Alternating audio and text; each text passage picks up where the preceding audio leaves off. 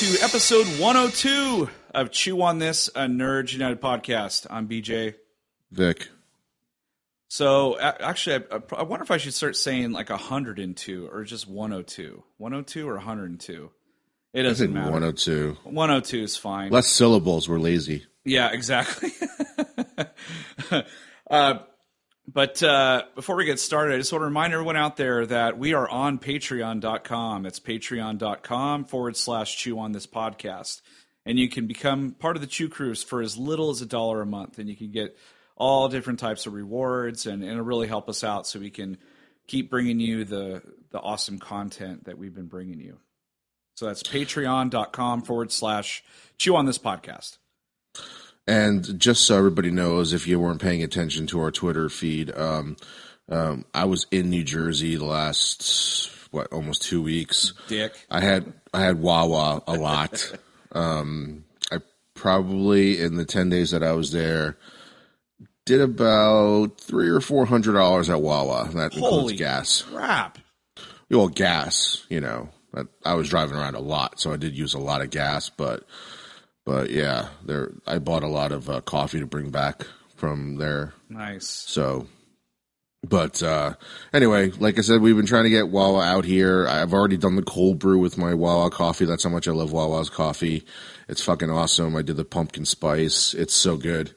And again, we've been trying 9 months now to try to get Wawa up here. Wawa, I think their social media paid attention to us twice. Yeah. Maybe. Finally. So, yeah, but that doesn't mean the social media people are going to tell, the owner of Wawa and be like, hey, this one little podcast drinks our coffee. We should move out to California. Well, they'll have us to thank if they do. So, yeah. So hashtag West Coast Wawa. All right. So we are doing Blade Runner 2049. Yes. And this was on your top 10 list. It wasn't on mine. Number 10. Now that we're at the end of the year of only 3 movies left, we completely ignored our top 10 list the whole year, every time we were reviewing a movie. So let's get the boring stuff out of the way. Let's see. Blade Runner 2049 is at 89% with 234 reviews, which is quite a lot. The original one we looked up on Rotten Tomatoes doesn't count, actually, because the 1982 version doesn't have any original 1982 reviews. Nope. So all the reviews are, in my opinion, biased for the original version because I read some of the headlines of the reviews, and it looks like they were based off of all the special editions and director cuts, and we'll get into that too. And as of this recording, it only did 13 million on Friday, so yeah. It might not even punch 50 million by the end of the weekend. So that's pretty surprising. And it costs $150 million, and not counting all the advertising and all that. So it's right. Yeah, they're going to lose their ass on this thing. So initial reactions. Who's first? Who's up? I'll go first. This is my favorite movie of the year.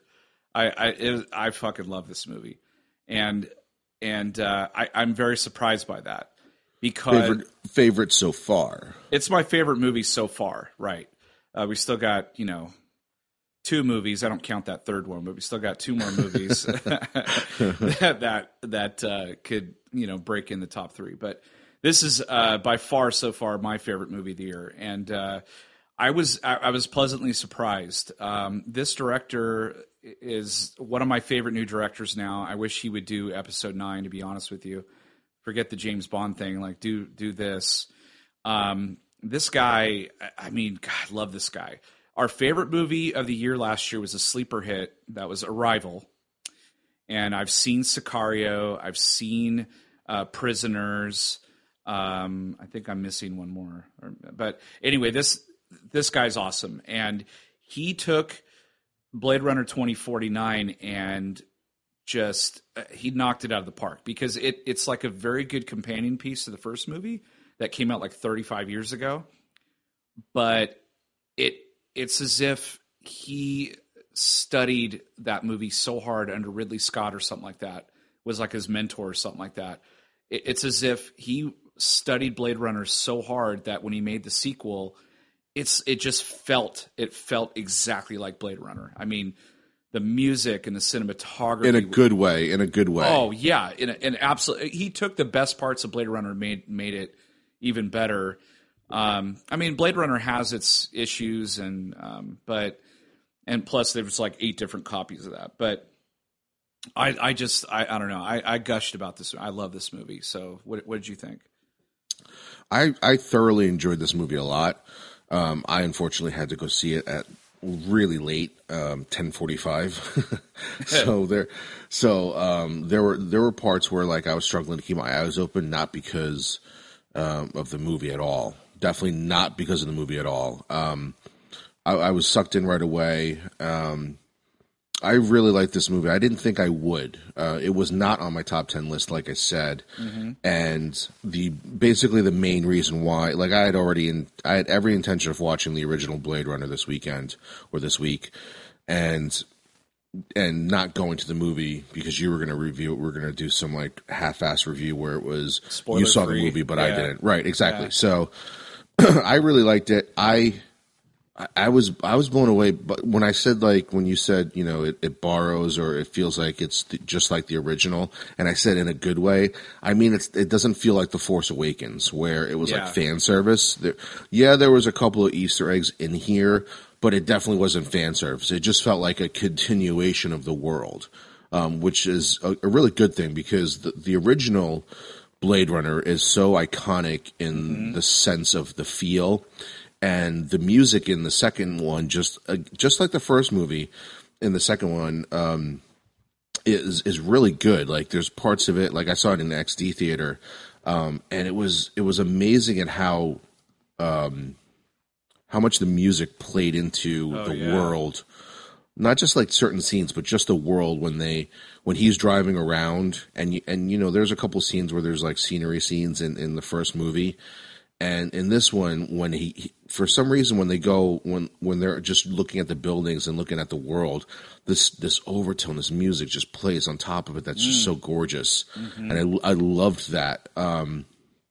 Overall, I don't think I don't know if it's my favorite movie of the year, but it's definitely one of the smartest movies of the year that I've seen in our reviews. I'm sure there's smarter movies than Blade Runner out there right now. There's lots of films, but as far as the movies that we've seen and reviewed for the show, this is by far and leave it to the same guy who did Arrival, right? Because that movie just blew us away last year. Yeah, and I was thinking that throughout the entire movie that. Jesus, I'm like, this guy's fucking good. Like the way the dialogue flows, the character development, everything that we preach and shout from the rooftops. Like, I don't give a shit how good your movie looks, or how many action sequences you got. If I don't give a shit about the characters, I don't care. And it was worth the almost 3-hour runtime. Yeah, I was surprised just as much as you are about how this movie. I mean, this is a movie that nobody really wanted, or nobody, most people didn't. Really that's why it wasn't on my. That's why it wasn't on my top 10. And so when this guy was doing it, I was like, really? Like, okay, so this must be the paycheck movie, But fuck no, he took this movie and just, I mean, it made something original and but also kept the first one intact and just kind of continued it. Didn't like try to reboot it or anything. And, oh God, I mean, I had such a great time watching this movie last night. I really did. Okay. So we already went through all the boring stuff in our initial reactions. Let's talk about Blade Runner, the first one, a little bit. Yeah, absolutely. Because so we're not going to do a full review of Blade Runner, but there are some things. And this is interesting because I purposely only saw the theatrical version. I think I've only seen the theatrical version, but I just rewatched it this week. It's fresh in mind. You saw the 2007? Yes. Like final cut, right? Yeah, it's called the final cut. And there's differences. Supposedly there's 8 versions of this movie out there, but only like 5 of them you can get on that 30th anniversary or 25th anniversary Blu-ray pack or something like that. I want to say 2012, you can get like this pack with like all 5 movies in there. And I actually thought I watched the director's cut, but I didn't. The final cut is actually Ridley Scott. He oversaw it himself versus the director's cut, which was designed in 92, something like that, for the 10-year anniversary, was not completely designed or overlooked by him. It was still studio was tinkering with it, which if you read the history of Blade Runner, I don't know any other movie out there besides maybe like Evil Dead where they keep coming out with different versions of this movie, or like Star Wars, because George Lucas keeps tinkering with it or kept tinkering with it. But Blade Runner has more versions out there than any movie that I can think of. They just keep bringing out a new one that's got slight differences. Well, the final cut is apparently the actual version that Ridley Scott wanted to release. And apparently there was a lot of studio interference with the first movie. Yes. And the ending, which I thought was interesting, the ending of Blade Runner, spoilers, but it's not been 1982, so you should have seen it. So it ends with Deckard running away with Rachel. Yes. And there's a scene where they're kind of like, it's like they're driving over the mountains or some stuff. Like it kind of feels really out of place, but it's supposed to give you this like happy-go-lucky ending. Mm-hmm. That was actually footage from unused scenes in The Shining. Yes, and Kubrick allowed the studio to use that footage.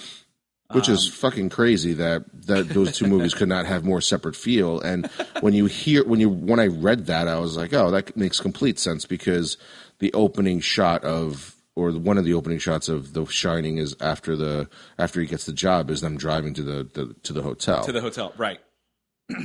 Yeah. So the Final Cut version, I think it took that particular scene out, and it just showed him and Rachel just kind of taking off. And it's still kind of a happy ending.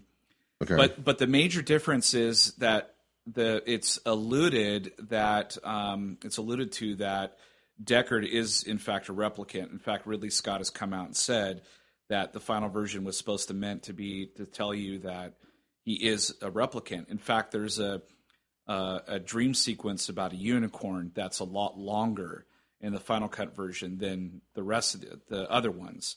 That I don't remember the unicorn dream. I don't think it's I don't think it is in the theatrical, but it's been years since I've seen the theatrical. But I just saw it this week and I don't remember it. Yeah, okay, so it's not in there then.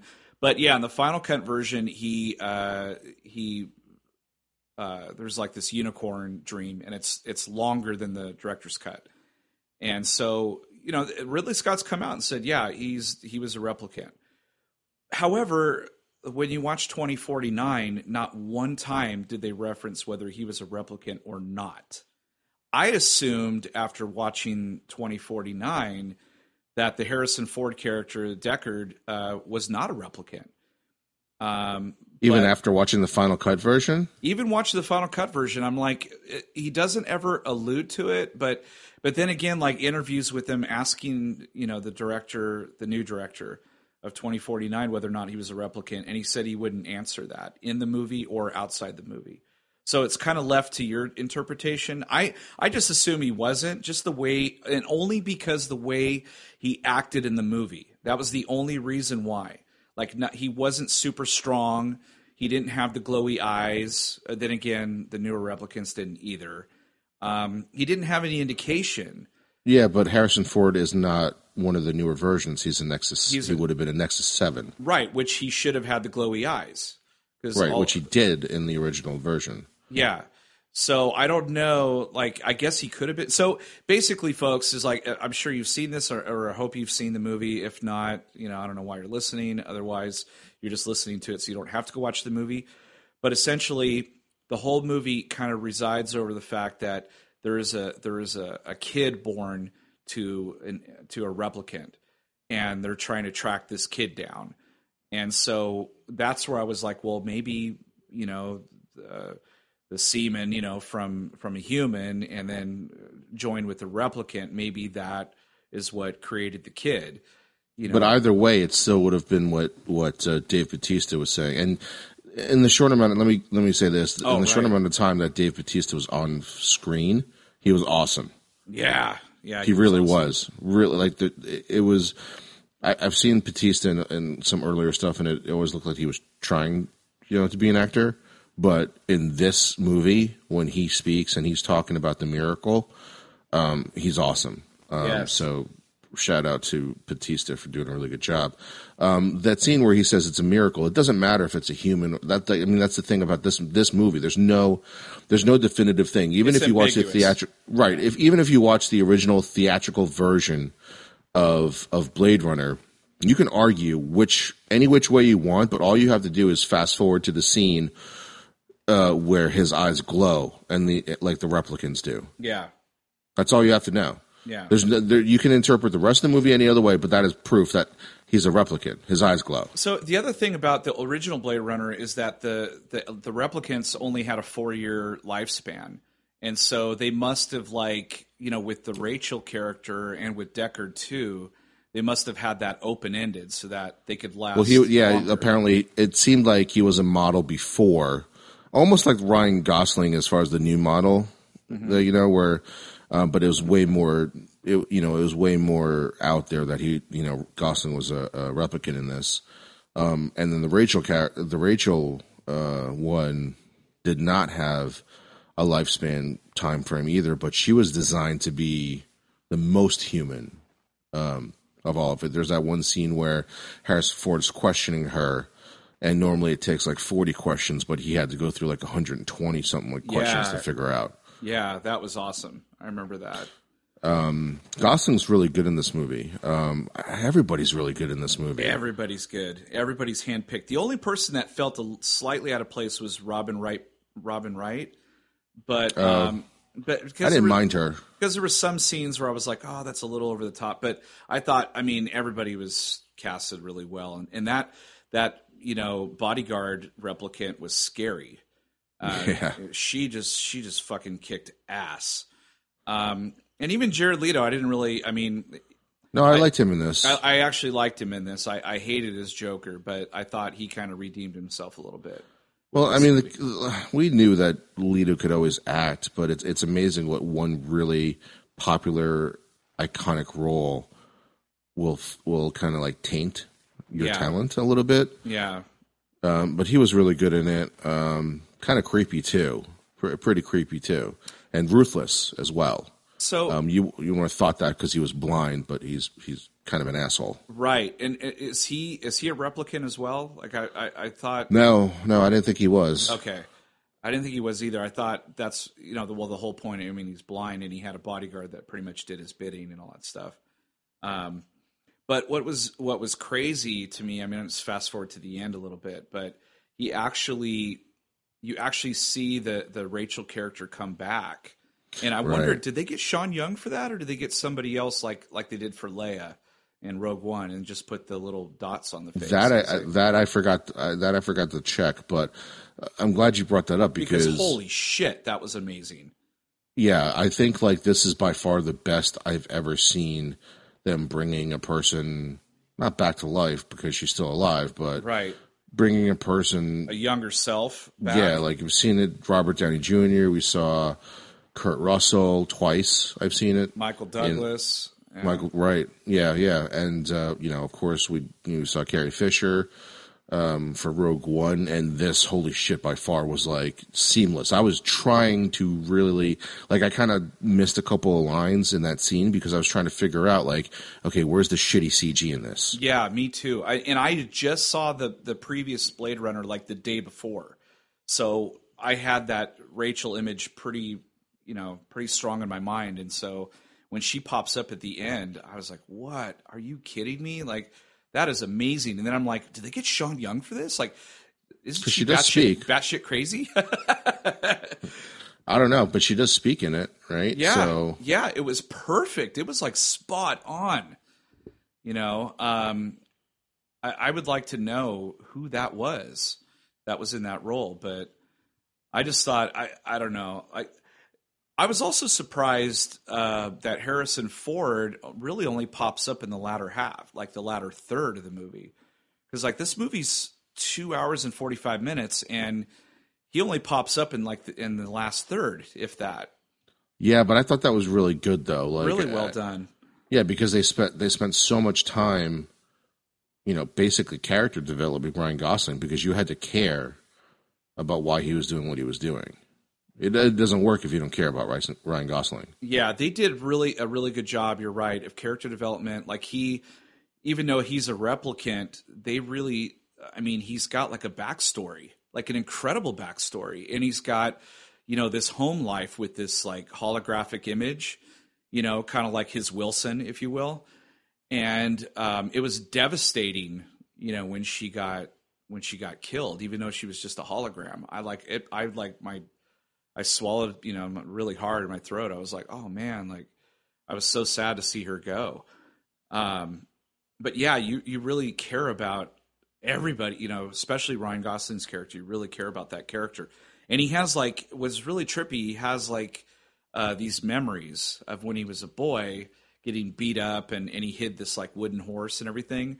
But then the twist was it was never his memory at all. It was a real memory, but it was from a girl instead, who was she's like I called her the girl in the bubble because she couldn't live outside that facility. She would have died. Right.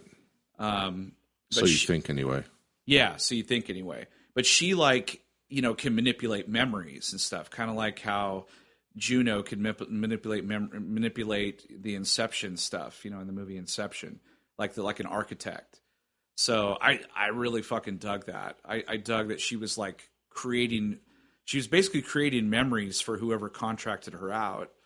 But also she did it for herself because she could never leave the facility. So it was like a holodeck that she lived on, which oh man, there's so many like aspects of this movie that just gives so many layers to this movie and so many characters and layers to those characters that, I mean, the movie needed to be told in 3 hours. I mean, it needed time to really develop that characters and then have the payoff at the end.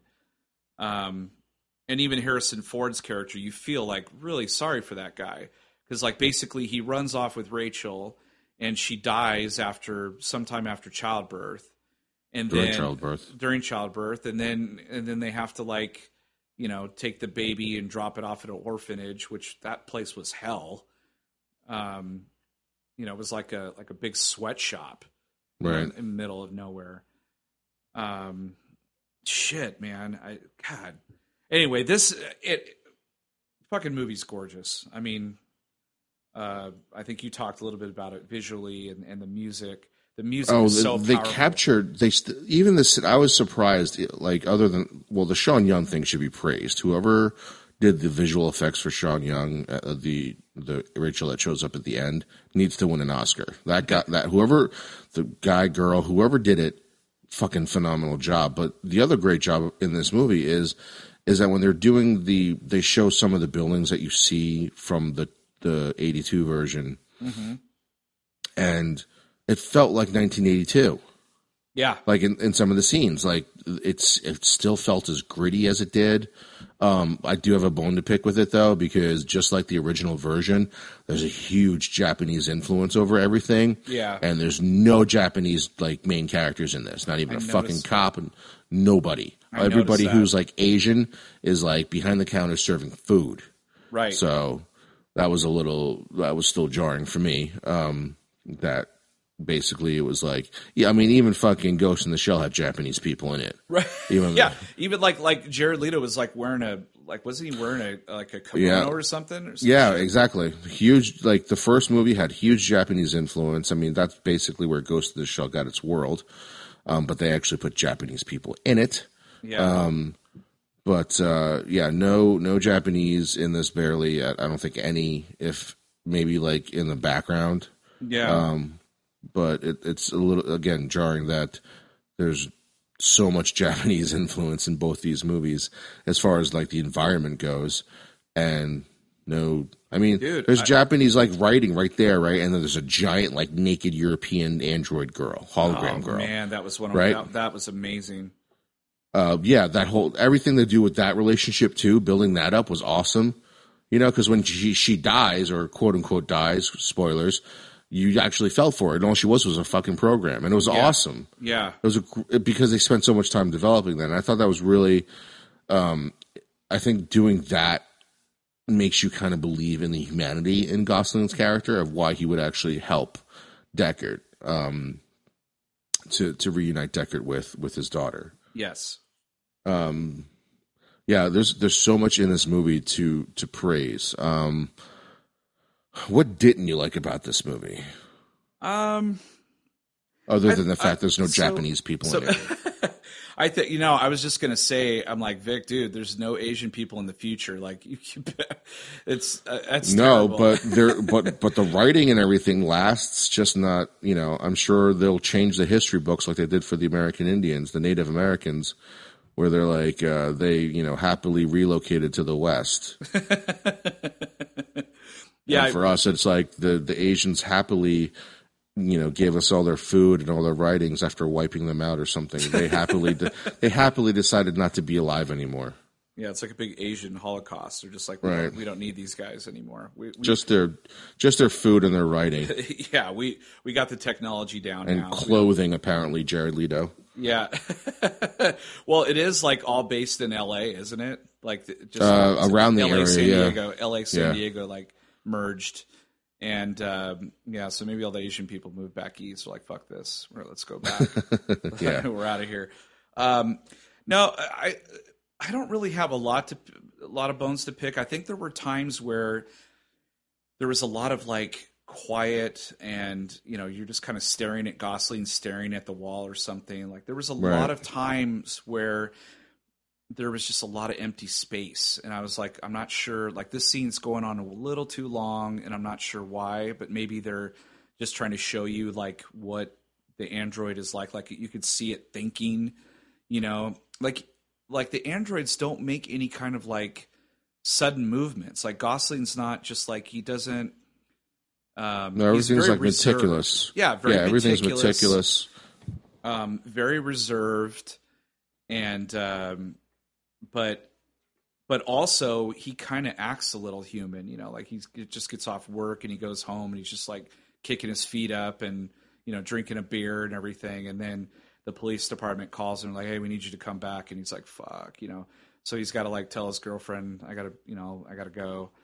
Down to like, he bought his girlfriend a gift, which was like the option so that she could go anywhere in the house instead of just the one room. That was really cool. So I don't have a lot of bones to pick. I just think sometimes some of the scenes went a little long, or you knew what was about to happen, but they took a long time slowly him getting there. Like when he got to the sweatshop and he started recognizing the building, I immediately went, oh shit, that's the place where he grew up. And that's the place where the wooden horse is hidden in the furnace, but it took him a long time to finally realize it and then start heading that way to get the horse, and all of it turning out not to be true. Right. That's the part that got me because the whole time I'm like, oh, like from the very beginning, I was like, oh shit, he's the kid and he grew up. I know it. And then like, they kind of allude to that more and more and more and more and more. And then toward the end, they're like, wrong. They changed the records. It was a female. They gave you could see, her memories. If you've seen Arrival, there was a little bit of Arrival in here where, like when the reveal happens in Arrival, there's a lot of flashbacks and flash forwards that kind of piece together the entire reveal. Mm-hmm. And the same thing here when Gosling finally figures it out, or Harrison Ford is telling him that, it wasn't a boy, it was a girl. And we purposely, did all that. And then Gosling's trying to piece it all together. And then you finally see, who he can figure it out who it is. Yeah. Which was pretty cool. But yeah, but you could see the Arrival in here when they were revealing the twist. Definitely the influence on there. It's like they took Blade Runner and meshed it together with Arrival. I really like that aspect of it. Also, I mean, the other things that I love about this, I can just gush about this movie. Other things I loved is just the scenery. There's so much, like even the snow, or like there's so many different climates that he goes to. Like when it's raining, when it's like dry desert, when it's snowing, when it's when he goes to see Harrison Ford, it's all like radiation. outside, and it's like all the environments. It was almost like Zootopia or something like that. That's all I kept thinking about. I'm waiting for Judy Hopps to pop out. Be like, hey, you got to go this way. We got to go to Radiation Land, So I dug that. And I also, I dug his car, and I dug the little drone thing that pops out and he sends ahead to scout shit out. Yeah, that's a nice R2D2 thing in there. Yeah. Shit, man. What else? There's so much shit about this movie. It's crazy. It's so deep. Because it's 3 hours long. Yeah. But I didn't care. It could have went on another half hour, an hour, and I would have been like, "Oh, cool." Because I'd look down at my my watch or my phone, and I'd see the time, and I'm like, "Oh, an hour went by. That means there's still 2 hours left." And it just and I'm like, I remember by the second hour, I'm like, "Where's fucking Harrison Ford?" It's hour 2.5, and he's still not here. And then finally, he pops up, and I was like, oh, okay. What's great about this is that, unlike in Star Wars, I don't know why I keep comparing it, probably because Harrison Ford's reprising a role from that far ago. Yep. For that long ago. And I feel like in that version, Harrison Ford, you could have gotten, if Rey is really truly part of the Force or has Force, clearly Force powers, the Force would have led her to Maz or to Leia at any point in time. I feel like Han almost we'll talk about more of this stuff when we review the movie again, but it felt like he was just kind of thrown in there as fan stuff. He wasn't necessarily needed to be in there, And in this movie, he needs to be in here at the perfect time. Yes, because it's unraveling the story. Yes, you hear his voice on audio clip early in the movie, but there's a point for that, and he's not forced. He's not forced into this scene, or this movie, I should say, because he is the one, person who ran away with Rachel to have this child because they fell in love. So it makes perfect sense that the story is about their child, or to find out who their child is, even though the child is only 10 minutes in a 3-hour movie. Right. And it's like you said before, it's a continuation. It's not a rehash. It's not a rehash of the first movie. And I love that. I mean, yeah, the guy's running around doing Blade Runner shit, but then it turns into investigation about this child that everybody's after, and he needs to get there first, kind of thing. And I just thought it was a new twist on that genre. I really dug it. I don't know if there's going to be a third movie because of the box office take right now, but it almost feels like if she exists the way that she is, and if there's no other twist to it, that she is the child of two replicants, then I feel like there's a third movie where it's almost like War for the Planet of the Apes, where it's just all out fucking fighting between the replicants and the humans, because remember, there is a revolution that was about to happen. Yes. And that lady teased that revolution, but never. Remember, she was like, "I'm going to find the girl or the child or the girl, and when the time's right, I'll reveal her to the entire world." So there's still that hasn't happened yet. Yeah, the movie does a very good job of if this is it kind of thing, or it's open ended to do that if they wanted to. But like you said, this is what we said at the beginning of the podcast, is that this movie only did $13 million Friday, which for a blockbuster, a huge movie like this, $150 million movie, this is very bad. This is like a complete loser, Well, I think the problem is that a lot of if you're our age and you're not into this stuff, you probably Blade Runner, you were you saw it and you didn't think it was that great, because Blade Runner truly is a real science fiction movie. It's not Star Wars. Star Wars is not science fiction. Star Wars is fantasy. Star Wars is identical to the genre of Lord of the Rings. They're both fantasy books and movies. Right. Science fiction is more Star Trek, and Blade Runner is definitely Star Trek. There is action in it, but overall, the theme of that entire movie comes from the very famous sci-fi writer Philip K. Dick, who wrote so many science fiction novels. Oh yeah, tons. I forget the novel this is based on is Do Androids Dream About Sheep or something like that? Electronic Sheep, I think. Yeah, something like that. I can't remember, but the movie, the original movie is about life and what it means to be alive or be a human, and this is the same thing too. The second movie just continues on that theme with it. So I'm guessing if you're not into this stuff, you probably saw the first one, were really bored with it, and didn't really give a shit about it. But if you are, you should take a look. You should watch the original again. I still think you should watch the theatrical version and then watch this version. Yeah. Or I'm sorry, this movie. And then go watch the final cut. And the reason why I say that is because even though that's not Ridley Scott's film, the guy who made this movie tried to base his movie on the theatrical released version, not the final cut version. Right. And they go, well, I mean, this is like a 5.5 hour movie if you put those things back to back.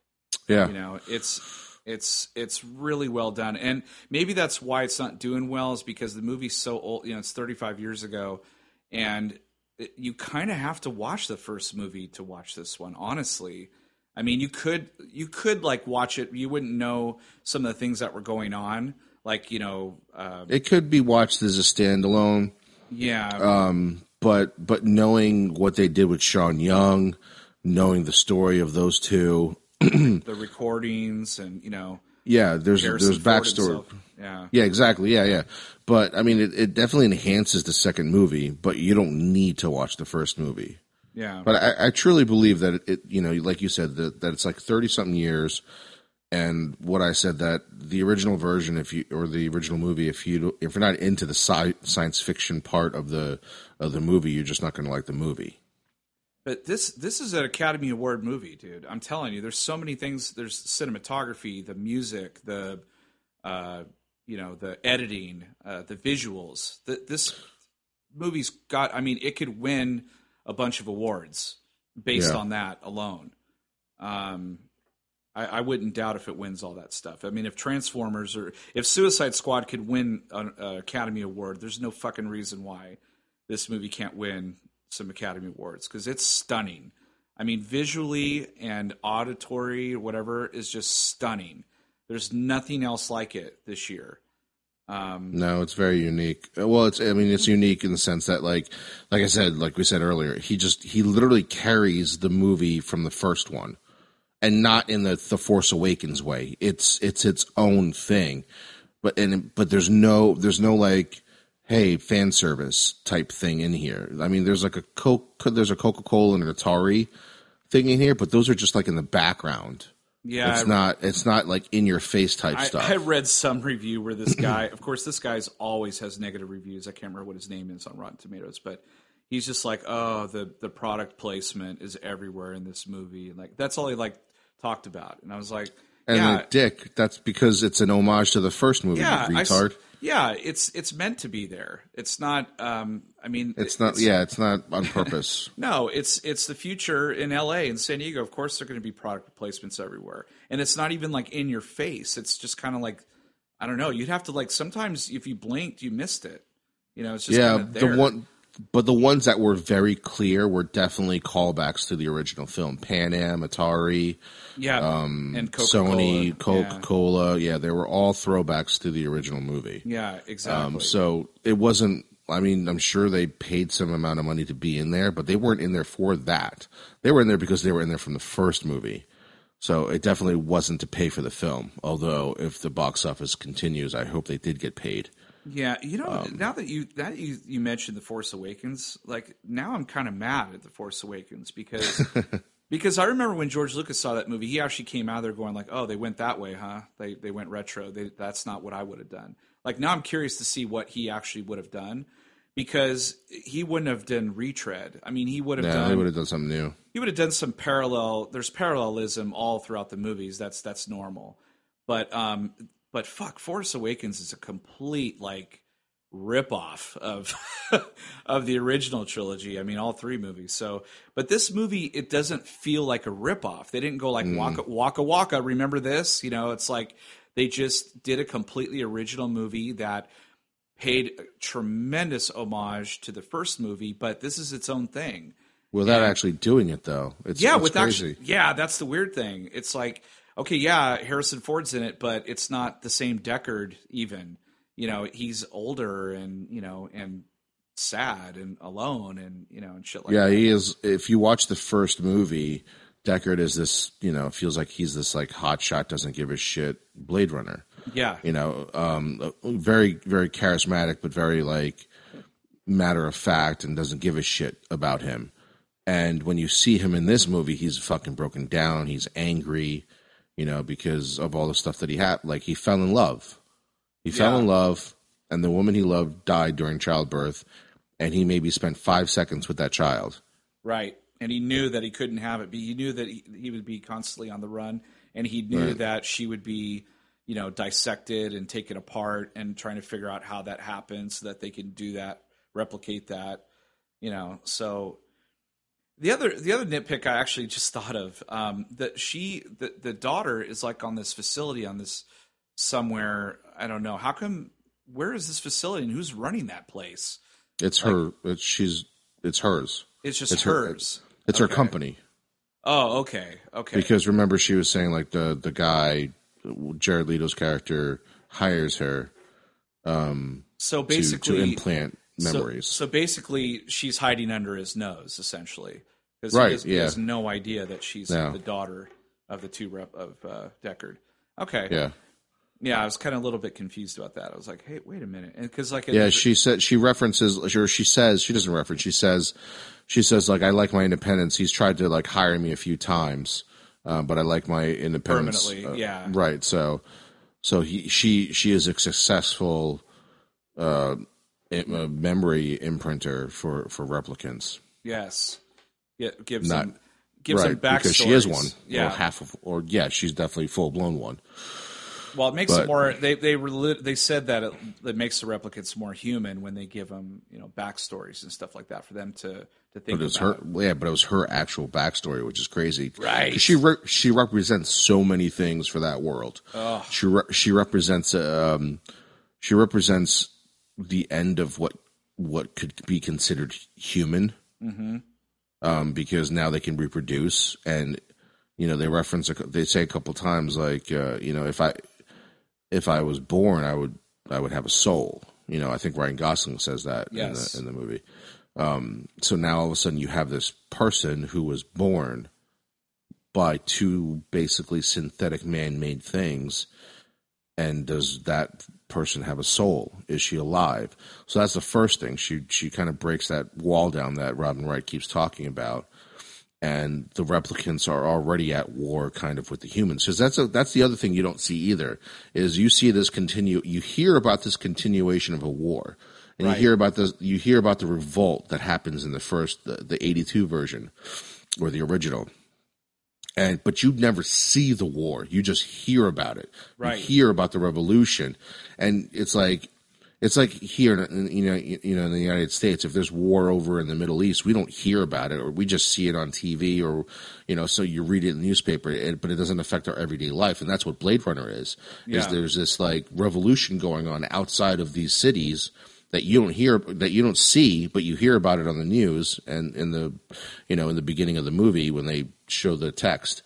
And she represents like, holy shit. Now, if the replicants ever found out that they can actually reproduce like a human being, my God, like that means they don't need the humans at all for anything. Right. And that's why everyone's like rushing out to try to figure that out. But like, they still have Blade Runners. Like Ryan Gosling's still a Blade Runner running around doing what Deckard did, only a newer version. Well, that's because what's his face builds him. Yeah, and so he goes. Leto builds him. So he goes out and kills like pretty much all the replicants until he figures out that, oh wow, there's this revolution, all this stuff, and like so he kind of like changes his tune. He doesn't go after him anymore. Like there's like that scene where he runs into all of them. They just kind of come out of the shadows and they're all like, hey, join us. And he's like, oh. So yeah, you're kind of right. Like there should be like a third movie in the works. Of course, we may never ever see it, unfortunately. But it would be such a breakaway from the first two movies, though. Yeah, to see it like would. a full blown revolution, and I'm not sure I want to see that movie. Yeah, I don't know. It'd be a really it would be so different from the first two movies. The first two movies have, like, again, they do have some action sequences, but that's not the point of the movies. It's a detective. It's like a noir, detective film. Yep. Yeah.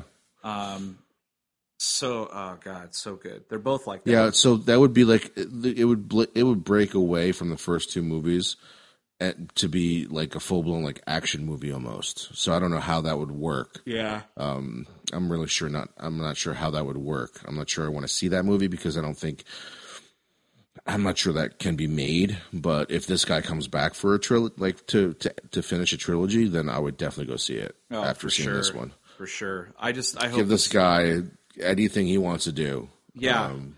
Yeah, this is. Let him do the Obi-Wan Kenobi movie. Oh shit! I think they already got a director for that or writer or something. Yeah, they need to give this guy something. I mean he's already original. Like his original stuff is fantastic, but this is just. I mean they gave him some toys to this play art and he just knocked it out of the park. I feel really bad for him right now because quite honestly this movie should have done $80-100 million this weekend. No, this is one of the opposite. This is one of the opposites of like when shitty movies make a ton of money in the theater. Like, oh, look how much money it made. I'm like, that doesn't make it a good movie. Yeah. This is kind of the exact opposite of that too, where this is not making a lot of money as of right now, and it doesn't sound like it's going to make a lot of money unless word of mouth gets out about how good this movie actually is. Mm-hmm. That people should go see this movie. In my opinion, the way that the characters are created and developed in this world, playing. I think I like it better than the original. Yeah, I do too. I most certainly do too. I mean, and it's just stunning. I mean, just the original Blade Runner was stunning too. It was way ahead of its time when it was like flying. Oh, around.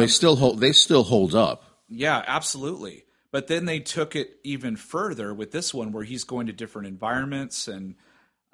Just gorgeous. Like I think the only thing that changes when you're talking about like stunning, like the special effects, because obviously the entire world in the beginning, the first movie, is completely created and almost like matte painted and stuff like that. But it looks so fucking real, and the only thing that probably looks unrealistic because of the effects they had back then was when he was flying around in his police car. You could kind of tell like it didn't move as smooth as it would have. Right. And then you take that and now you're like, oh, well, I wonder what would happen if they had the technology to do it. It would be this movie. Yeah. It would be the same realistic, gritty, stunning visuals of the city, and now you got a police car that moves like you think it would if it was flying. Yeah, absolutely. It didn't look like Superman flying around, like the old Superman. Yeah, not making turns like without physics. Yeah, right. No, it's so good. All right, so let's go over. Diversity wise, I would say Casper. Very fucking Casper with a huge Japanese influence in this movie. With no Japanese. Well, no Japanese people. Just a lot of everything else was Japanese. Yeah. So very Casper. Very, very Casper. Yeah, and as far as like, you know what? Let me address that for a second. And here's why it's worse in the second movie, because in the second movie they actually tell you that like all these worlds come together. I think, right? Is that what in the beginning, right? All the countries come together. Yeah, that's in this one, not the first one, right? I think so. There's like 150 or 100. I can't remember. It was like a bunch of different races and things represented in the city. Right. That come together, and for some reason you only see white people. So I have a problem. I do. That's a pretty big deal when you're telling the audience that the world came together. And if that was the case, that would mean there would be more Asian people in this movie than white. Even the holographic people were white. Like why couldn't Why couldn't the girlfriend? Well, because again, there's more people in China than there are, like I think, in 2/3 of the world, right? Yeah. So if that was the case, again, 60% or 70% of the people that you would have seen in this movie would have been Asian. Yeah. But that's not the case. So you can't say that all these countries came together and then fucking just show nothing but white people. Yeah, it's very true. I mean, they'll get it right one of these days. I don't know when, but yeah. And they were in L.A. too. Yeah. Like, what the fuck? I mean, if you go to L.A., it doesn't look that white right now. Maybe like Boise, Idaho, but not not fucking not LA. It doesn't have to be 2049 to be like diverse. Go to L.A. right now. It's fucking diverse right now. Every street corner, yeah. Right. They have a whole town with Asian people. But not in 2049. Nope, I guess not. They're just like, fuck this place. We're out of here. Yeah. Let's just stay to the white side. I give it. Well, I mean, did I give a perfect rating this year? No. War of the Planet of the Apes was our favorite movie at least my favorite movie up until this movie. So, but I'll give it 4.5 lights. Jesus Christ. 4.5 102 episodes. Chainsaws. I know. I can't. It's because I'm looking at your picture is always the first, and I'm on the right. So Chainsaws. I give it 4.5 chainsaws. I'll give it four lightsabers. I really like this movie. I think it's almost as equal to War of the Planet of the Apes for me. I think War is still my favorite so far, just because the first two movies are really good to end the way that they ended in that third movie. This one, we just have the 82 version, which has 8 multiple versions of it. So, but 4 stars. 4 stars. Just go see it. Yeah. Again, I don't know why you're listening to our review if you haven't seen it, but you got to see it. This movie is really good. Yeah, I was really impressed, and I'm going to be looking out for this movie at awards season. I would be very surprised if it doesn't win anything because this movie at least for visuals, right? Oh yeah, over any movie this year, the visuals, costumes. It might be nominated for costumes as well. The visuals and the sound and the cinematography is just there's nothing like it out there. So big, giant, blazing violin orchestra sounds that last long ass notes, and I was like, it can't be Hans Zimmer because it resembles too much of the first movie. Right. Fucking Hans Zimmer had a hand in it. Yep. Probably did a little mentoring there. I was like, oh man, is this a Christopher Nolan movie? Like what? But, I loved the music. Like I said, I loved the music in this movie every time they were outside. Oh, when you see the environment was so good. Yeah, it's everything about it. Everything about it is awesome. Not a boring part in the movie to me. I absolutely dug it. But anyway, anything else you want to add? No. I think this is our last review till Thor? Yeah, we got Thor. We got. We got some other reviews, but for movies, we got just Thor's next. Yeah, we got Thor, Justice League, and I think The Last Jedi are the 3 movies. But we've got some good stuff coming up. Stranger Things season 2 and stuff like that. So and some standalone episodes, of course, as always. So, and then, toward the end of the year for our, going back over our most anticipated to see if we changed our list, which I'm sure we totally have by now. And then we'll get into the new year with the most anticipated for 2018. And then, of course, our 2-year anniversary episode. So we got some big stuff coming up. And, of course, the second annual Chewies. Yes. Yep. A little ways away, but yeah. That's going to be very interesting because this was not a solid year for movies this year. No, definitely not. I think we saw way more movies last year. So the Chewies will be 20 minutes long this year. Yeah. And the winner is, okay, let's go home. Yeah. All right. Well, that was episode 102 of Chew on This, a Nerds United podcast. I'm BJ. Vic. Until next time, folks, chew on that. Later.